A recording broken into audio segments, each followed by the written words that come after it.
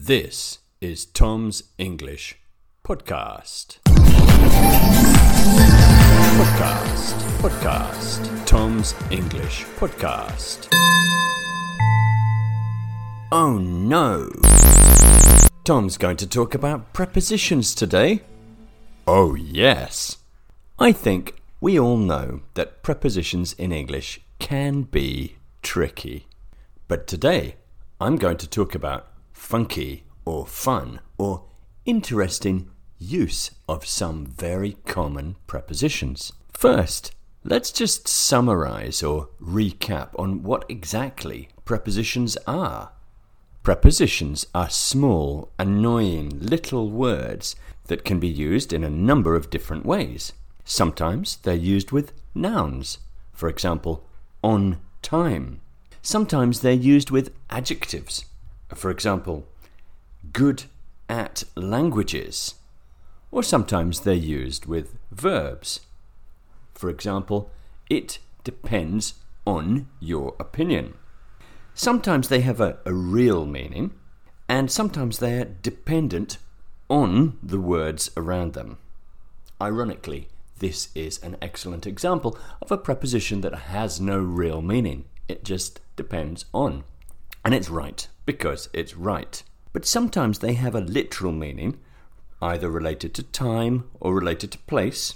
But today I'm not going to talk about our conventional prepositions. I'm going to talk about situations in which prepositions on their own can have a special meaning. Just 5, not too many. So number 1, on.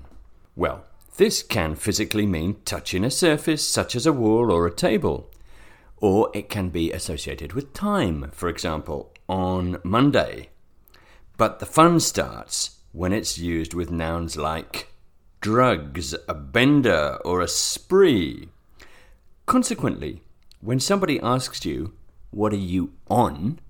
they may be saying, "What drugs are you on?" And this is often used if somebody thinks you're particularly crazy. What are you on?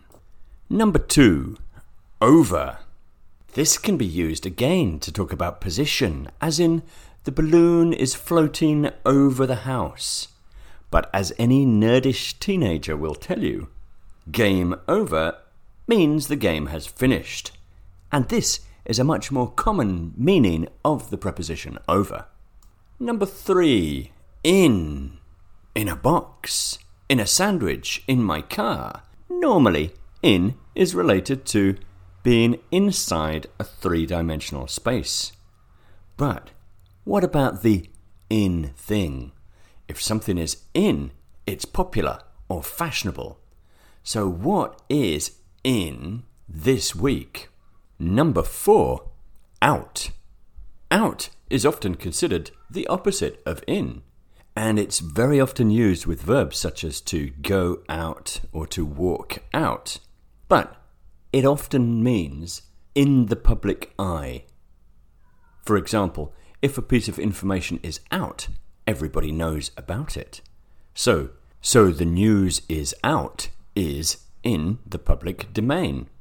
Out has even been a verb in its own way, as in to out somebody, which is often used by gay people to make a public declaration of their status, or to make it clear to the public that somebody has done something different. 5, back. Back is often used in association with other verbs, as in to come back, to take back, to go back. But it can also be used on its own or with the verb to be, as in, they're back, he's back. They have returned. So there's a variety of uses of prepositions and meanings here, but have you been paying attention? Well, there's only one way to find out, and that is a test. So listen to these sentences and try to say the right expression or preposition when you hear the beep. President Trump of the United States of America has announced that he is going to knock down the White House and rebuild it on the moon. What is he? What is he on? Number 2. Why are so many people downloading Tom's English podcast? It's really at the moment. Yes, it's really in at the moment. Number 3. I can't believe that Jimmy is wearing a gay pride t-shirt to visit his parents. Oh, haven't you heard? Haven't you heard? He's out now. Number 4. Can I turn on the TV? I want to see the game. There's no point. There's no point. It's over now. Number 5. I'm going to take these letters round to Carl's house. There's no point. He's still on holiday. He's not back yet. I don't know if you got everything right or just some things right. But to help you, I'm going to give you a task to finish off. Here are 5 questions. I want you to think about or to write an answer to the questions.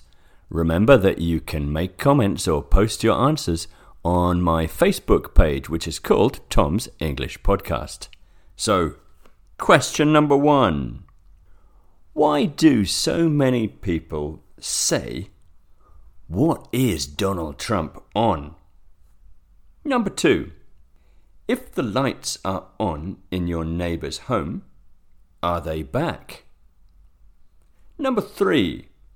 Is it easier for gay people to be out now compared to the past? Why? Or why not? Question number 4. How do you know when a football match is over? Number 5.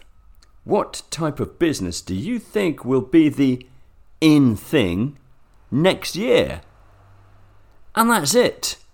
Here goes the buzzer, and it's time to finish. Thanks for listening. Bye.